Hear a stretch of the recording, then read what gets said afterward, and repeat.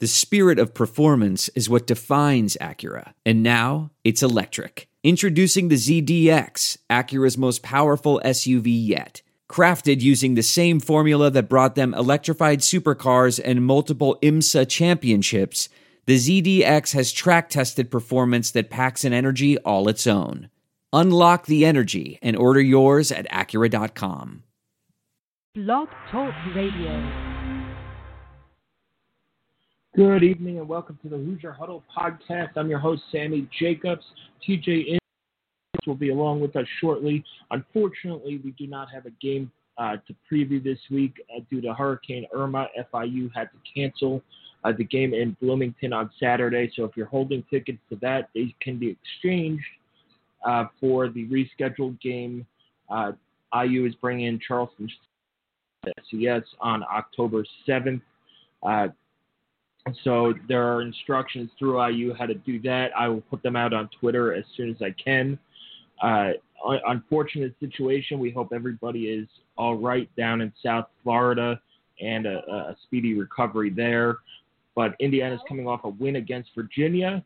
We'll take a look at that. We'll take a look at Charleston Southern and also the Big Ten schedules from 2020 and 2021 are out, so we'll give a quick breakdown on that. TJ, unfortunately, we don't have a game this weekend, but we do have 12 games on the schedule, and I think we're pretty happy about that. Yeah, I think, first off, I definitely echo the thoughts you shared, our thoughts and prayers with the people in Florida, and just a very difficult situation that Florida International was put in and that Indiana was put in as well. Obviously, football is not even secondary; it's way, way below that. But still, it's Fred Glass's job and Indiana University Athletics' job to do what's best for the Indiana University football program and the athletic department.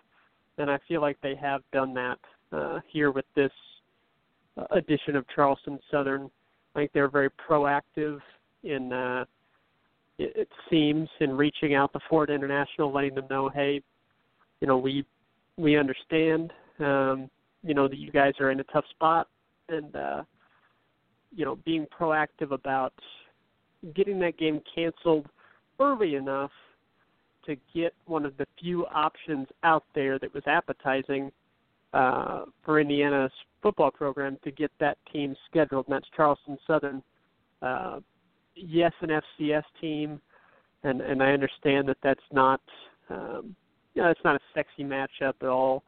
And there were some calls on social media and on some of the different sites around that discuss these things, that Indiana should reach out to Georgia Tech and give the Yellow Jackets a shot at playing maybe a home and home this year in Bloomington plus another year in Atlanta. As interesting as that may have been, that's not the right move. That's not a smart move for Indiana's football program with where it is right now. There's no reason to make the schedule harder than it needs to be. And Charleston Southern was a team that, number one, Indiana's allowed to play an FCS school because and have it count towards the bowl game because they only have 4 conference home games. And then Charleston Southern is allowed to play that game because they had a game affected by Hurricane Irma as well. So it fell into place. It was an FCS team that was identified pretty early in the process as one that could be a matchup for Indiana. We'll do a lot of work on them leading up to that game, but just a quick snapshot of them. It's an FCS team that in 2016 did make the FCS playoffs, which is, you don't have to be great to be that, but you do have to be solid. And on the Sagarin ratings, which is a flawed system, but it does a decent job of kind of contextualizing FCS opponents and FBS opponents in kind of the same list. And Charleston Southern's a team that fell right below Arizona, so one spot below Arizona last year. This year, they played Mississippi State and it did not go well, to say the least. They lost 49-0. It could have been a lot worse. They had 33 yards total for the game, and I think they picked up like 2 first downs. So, who knows what to make of that. They are clearly much worse than Mississippi State. That's all we know for sure from that, and that's the only sample size we have for their team this year. In short, it's a game Indiana should win. It's a game that helps them get another victory towards bowl eligibility, and it falls in place to where, in theory, you should be able to get a lot of your depth players some run in that game after you take care of business in the first half, and it gives you a nice little, as you said, a nice respite between Michigan and Penn State. Penn State and Michigan, I should say. So everything about it makes sense. It's an unfortunate situation that you lose your bye week, where it was really in a good spot there October 7th. It was really in a perfect spot. And you lose that, and now you get it much earlier than you would like. Particularly, this was a chance for Indiana to build a lot of momentum heading back into the Big Ten with games against Florida International and Georgia Southern at home to really build some positive momentum. And this team has a lot of things to work on before taking on Penn State. And you'd like to have more than just one game to do that. You've got to adjust. You've got to, and Tom Allen talked about it, you have to be able to overcome adversity, and this is a little bit of football adversity that Indiana's team is going to have to adjust to and be able to take this extra preparation time and apply it. Make sure you're ready for Georgia Southern. Make sure that you are ready, who also has some extra time to prepare for you.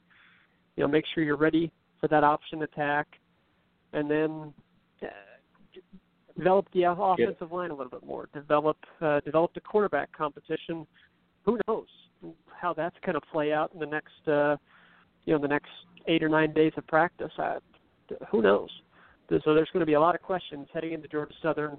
But overall, I think a nice job done by the IU athletic staff and Fred Glass, which I think they need to be commended for how quickly they were able to act and for the position they were able to put the football program in to get that 6 wins that you're looking for to continue building things towards a better future.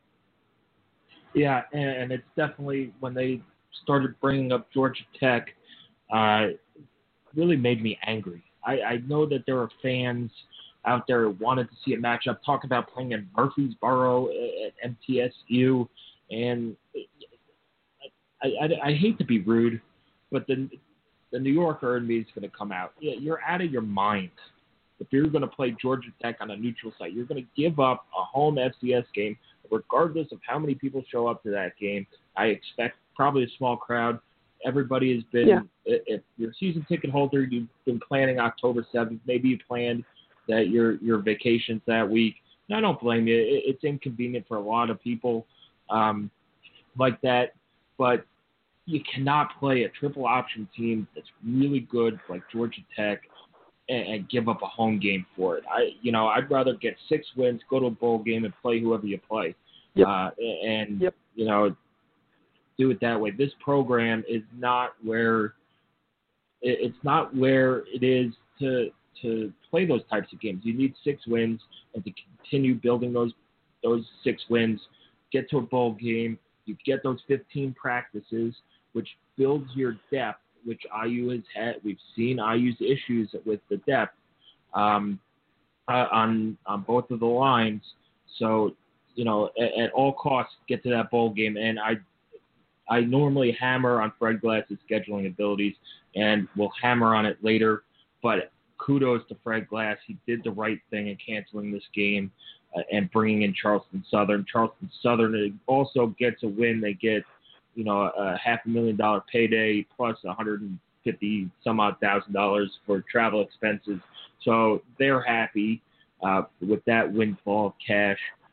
And it's this is a game, like you said, TJ, where a lot of these reserves could get in and start playing, start developing, things like that. Also, you have Brandon Knight, who's been on the shelf since the beginning of the season. You give him this is where the early bye week helps. You give him a week of rest to get ready. You could rest him for a couple of days to where that foot feels 100%, and then start bringing him back, or just work on conditioning and things like that. So that's where it helps the early bye week.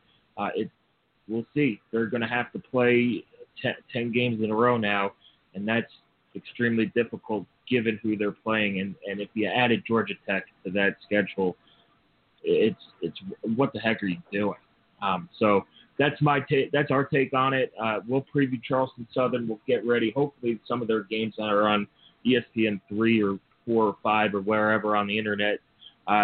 We can get them. If somebody does know where we can watch Charleston Southern games, please shoot us a message so we could get working on the Bucks. Anyway, TJ, let's talk about the win at Virginia. These first 2 games, which has really been a whirlwind, with that opening night Thursday loss to Ohio State, then going to Virginia where the offense didn't start clicking until basically halfway through that second quarter. We saw Richard Lago start the game. He went 3 for 10 for 24 yards and a pick. I thought he was better than people thought he was. I went back and watched the first half. A lot of the balls, the receivers were well covered, but a lot of those balls that drops hit Luke Timian. Those are catches that Luke Timian normally makes. The interception was he just missed through that. Underthrew it a little, short-armed it a little bit. It wasn't the worst pick in the world. The guy made a great play as well on it. But I thought Peyton Ramsey played unbelievably well for a redshirt freshman. And going forward, Tom Allen has said that Richard Lago is his starter. They're both going to play. That wasn't a mystery going into the season, I don't think. They're both going to play. I thought, watching the TV broadcast, you saw that Lago had his helmet on after the first drive. And then once Ramsey led them to 2 touchdowns, he knew his day was pretty much over. And he was a great teammate during it all. So I think his leash is longer than people think. But the reason he didn't go back in is because Ramsey had that offense clicking and going. And we'll see what they do against Georgia Southern, a team where they're not really good, but it's a team that runs that triple option, eats up clock, and limits possessions. So we'll see if Lago struggles early, if they put Ramsey in for a couple drives, or just let him play out the rest of the game. What are your thoughts on this quarterback? I don't want to call it a controversy, but this quarterback situation. I mean, very interesting is thought for me on it. And I really don't think that the coaches anticipated having Lago struggle as he did. And I agree with you. He wasn't awful, but I think it was the right call to put in Ramsey and, provide someone with a spark. I think that's what they were looking for. I don't think they were expecting – they had to do something, and I don't think they were expecting Peyton Ramsey to, rattle off 3 straight scoring drives and do so, with his arm, which, that first touchdown pass he threw, that was mostly Simi Cobbs just going into, Superman mode and bouncing off the tackle and good blocking downfield as well. But still, credit there for Ramsey. It was a nice drive. And then his run, again, good blocking downfield. Virginia seemingly had no clue that Ramsey was even capable of running. To me, that's what it looked like anyway. And they looked pretty surprised that he took off, and nobody reacted to it until he was 15 yards down the field. But, again, it was a good decision. It was a good play call, and it was well executed. Another good drive. And then, getting into position to give Griffin Oaks a chance to hit that field goal. So I don't think that the coaches expected that to happen, but it did. And then at that point, it would have been really foolish to go back to Lego with as well as Ramsey was going as you start the second half. The offense, it was not terrific in the second half, but it wasn't bad either. So, and he had a very nice pass to Donovan Hale. And Indiana's running game, I thought, looked the best it has all season, which is, it's a small sample size, but the bar for that was low. But it did look the best it had all season there late in that game with Morgan Ellison in the game and Ramsey at quarterback. So what you're left with moving forward is you've got Richard Lego, who, looked incredible for the first half of the Ohio State game, and then he was under pressure for the entirety of the second half, so it's hard to take anything away from him there, but I thought he played very well overall against Ohio State. And then, he had a rough start against Virginia, but not bad enough to say, well, it's definitely Ramsey moving forward. So I think you're going to have a very interesting session of practices here, a nice stretch of practice to really evaluate things.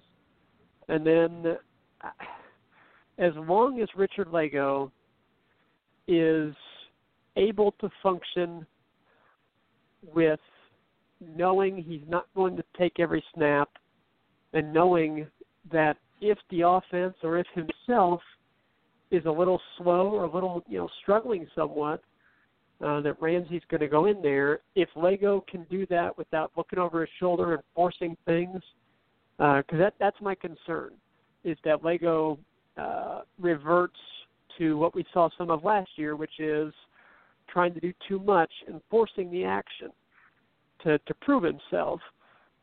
If he reverts to that and starts making those mistakes again, that's bad for the team.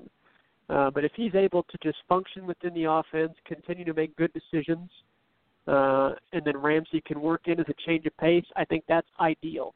That's the best case scenario for the offense.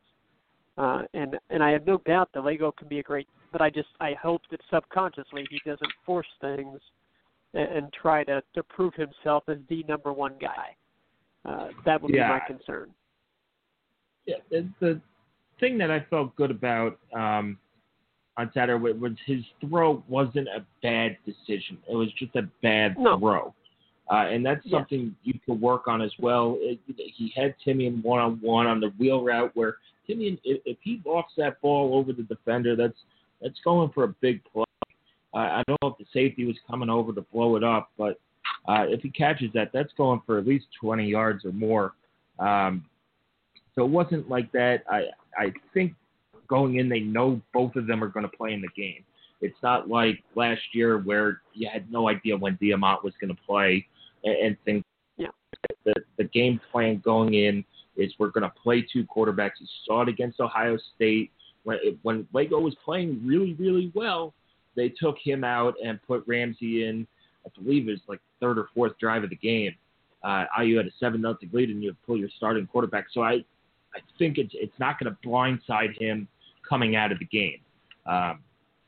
So it's again, they played the hot hand. I thought they played it perfectly. They kept it with the hot hand, which I think gives us all a sigh of relief on what to do. Because how many times have we seen the coach just play two quarterbacks and then we got to go back to the other guy to give him reps, but they took out the hot hand and they can continue to struggle. So I think they know going forward what the plan is. Rich is going to start. At some point, Peyton's going to come in. If Peyton's dealing, if Rich is dealing, they're going to stay with the hot hand because they need these wins. And we've seen them. The one thing that Peyton Ramsey does that Richard Lego doesn't do is run the ball. Even though Rich had some good runs, he had two first down runs there.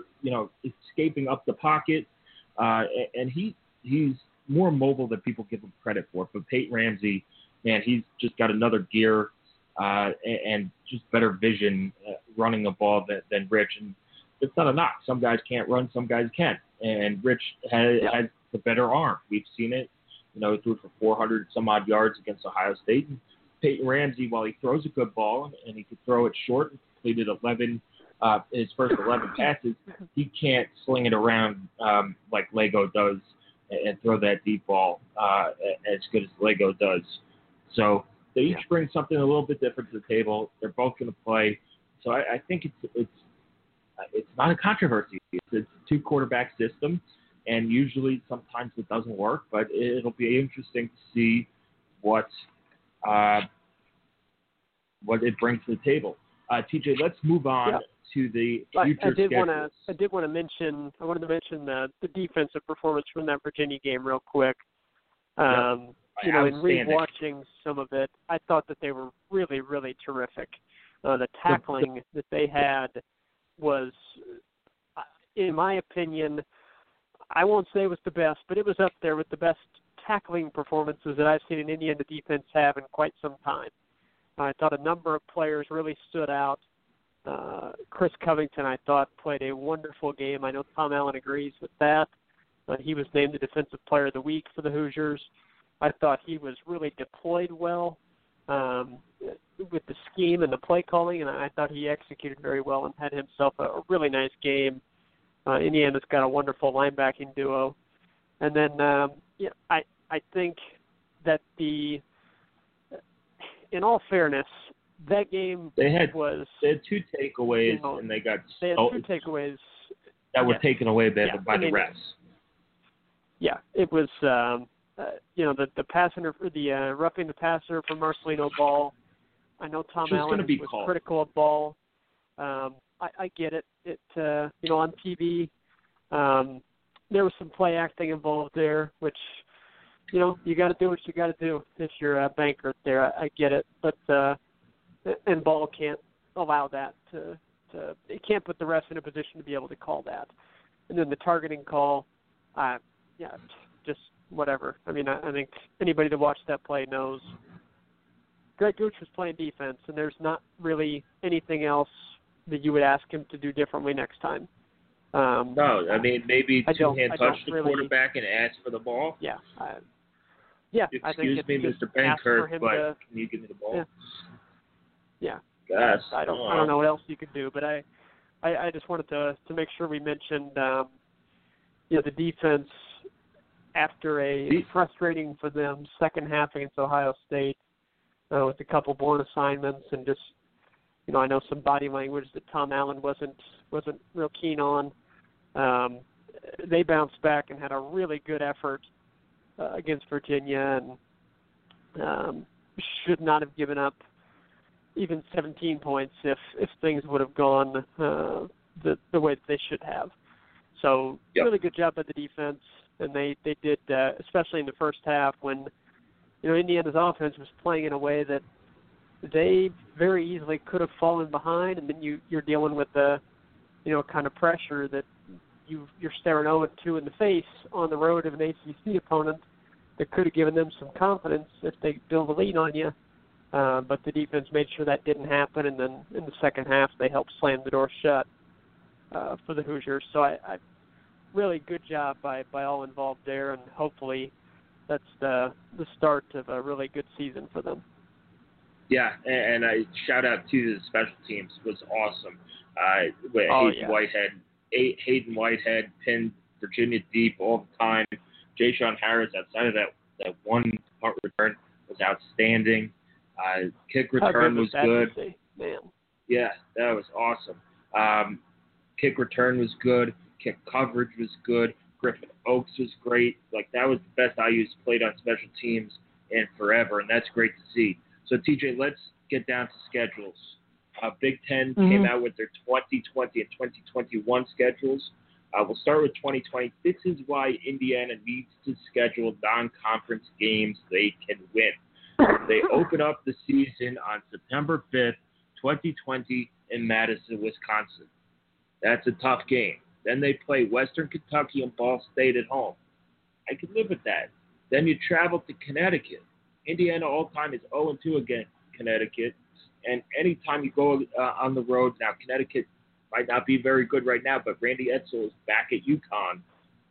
and he had that program running 5 or 6 years ago.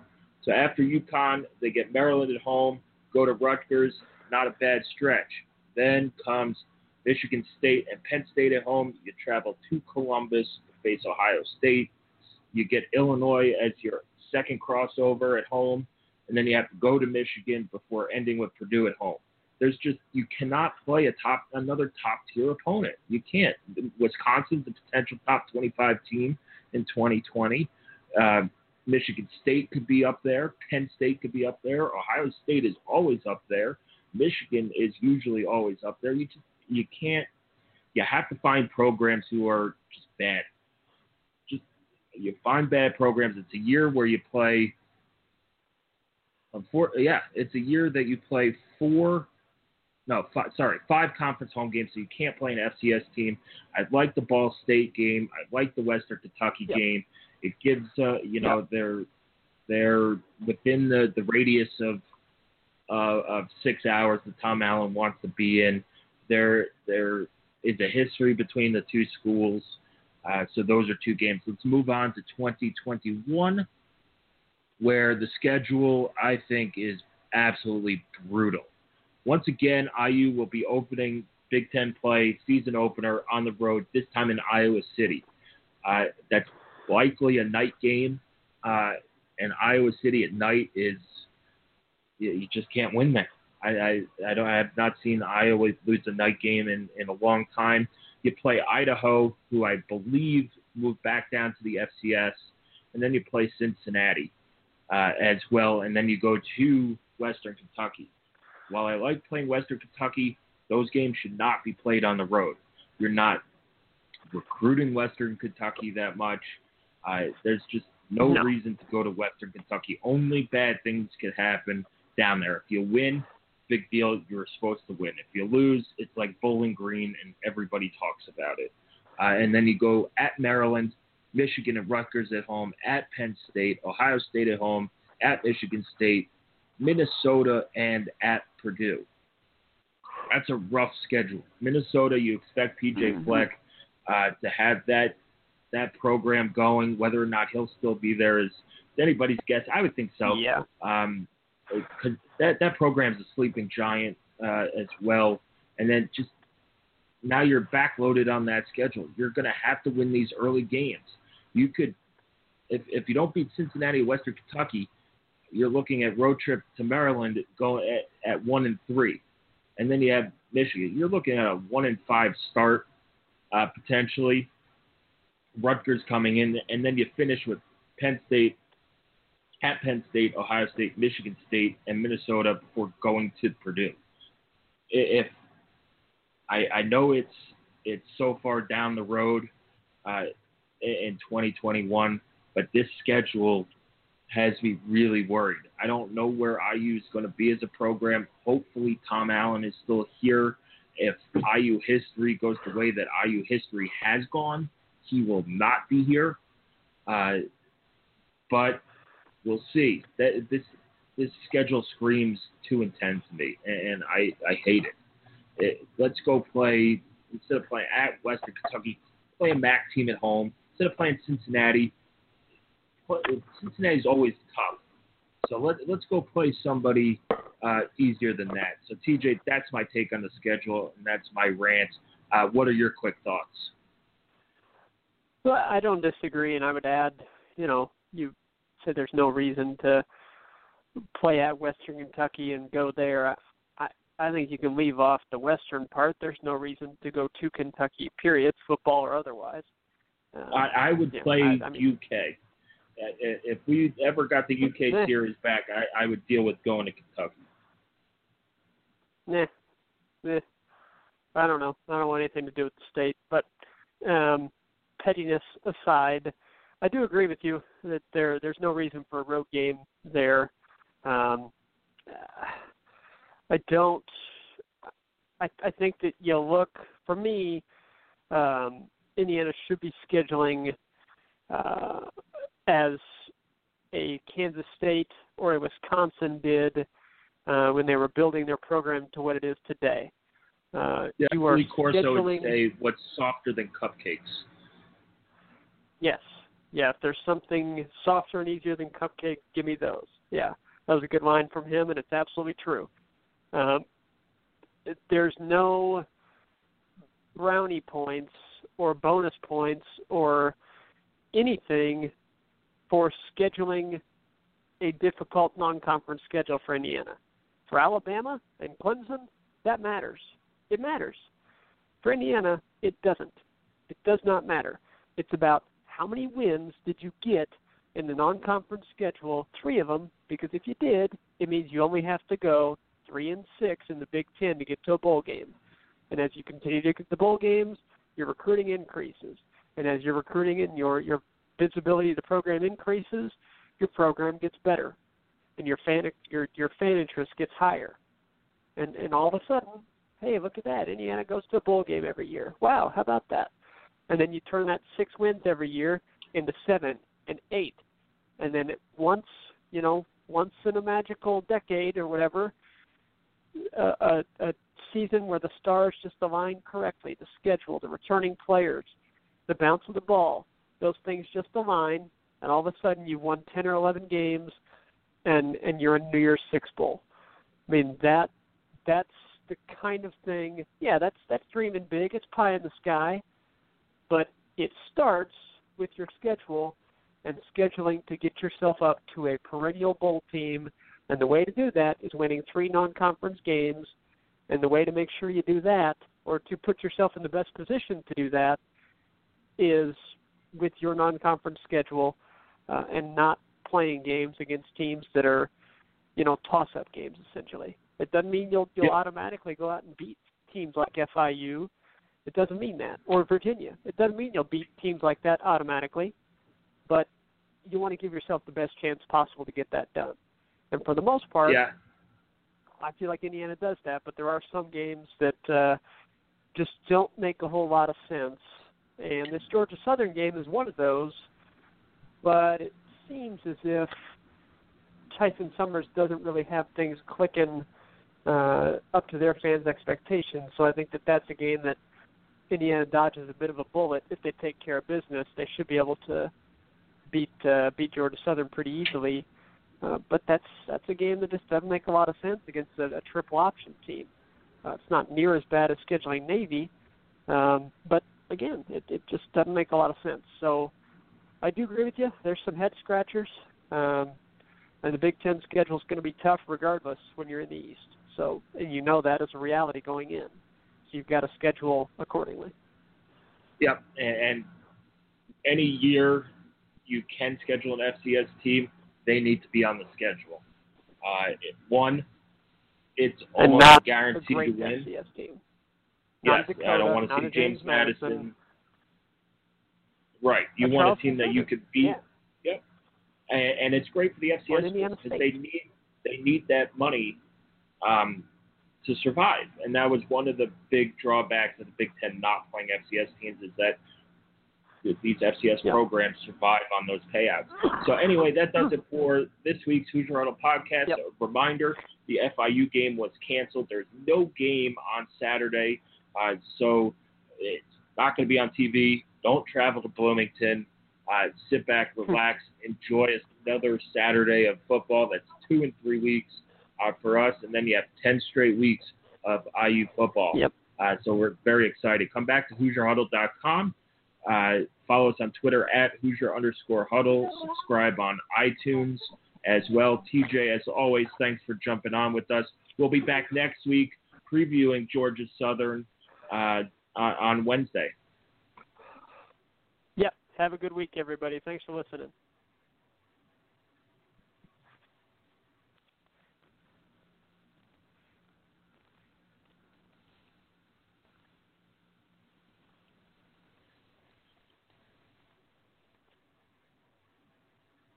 There are some things that are too good to keep a secret.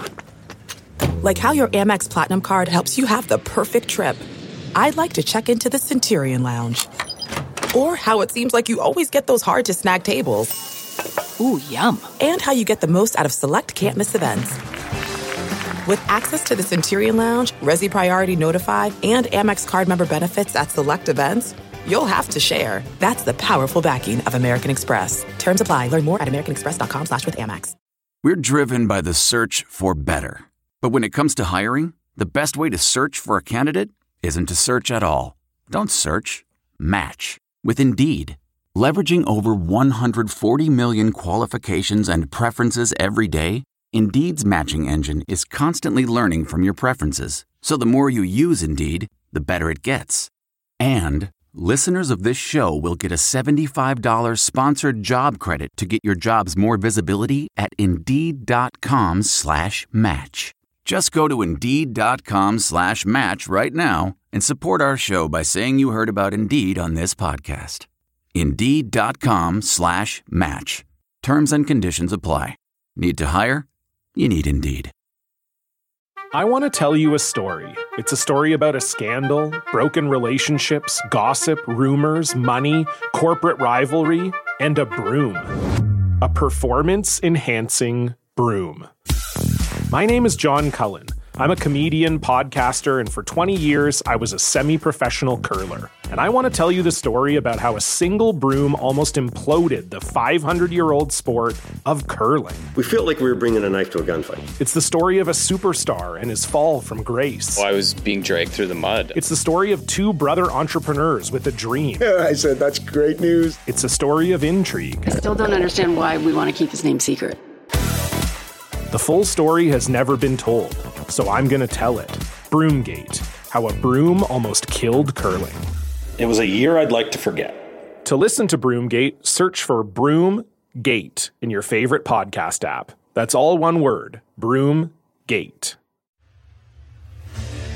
What makes a life a good one? Is it the adventure you have?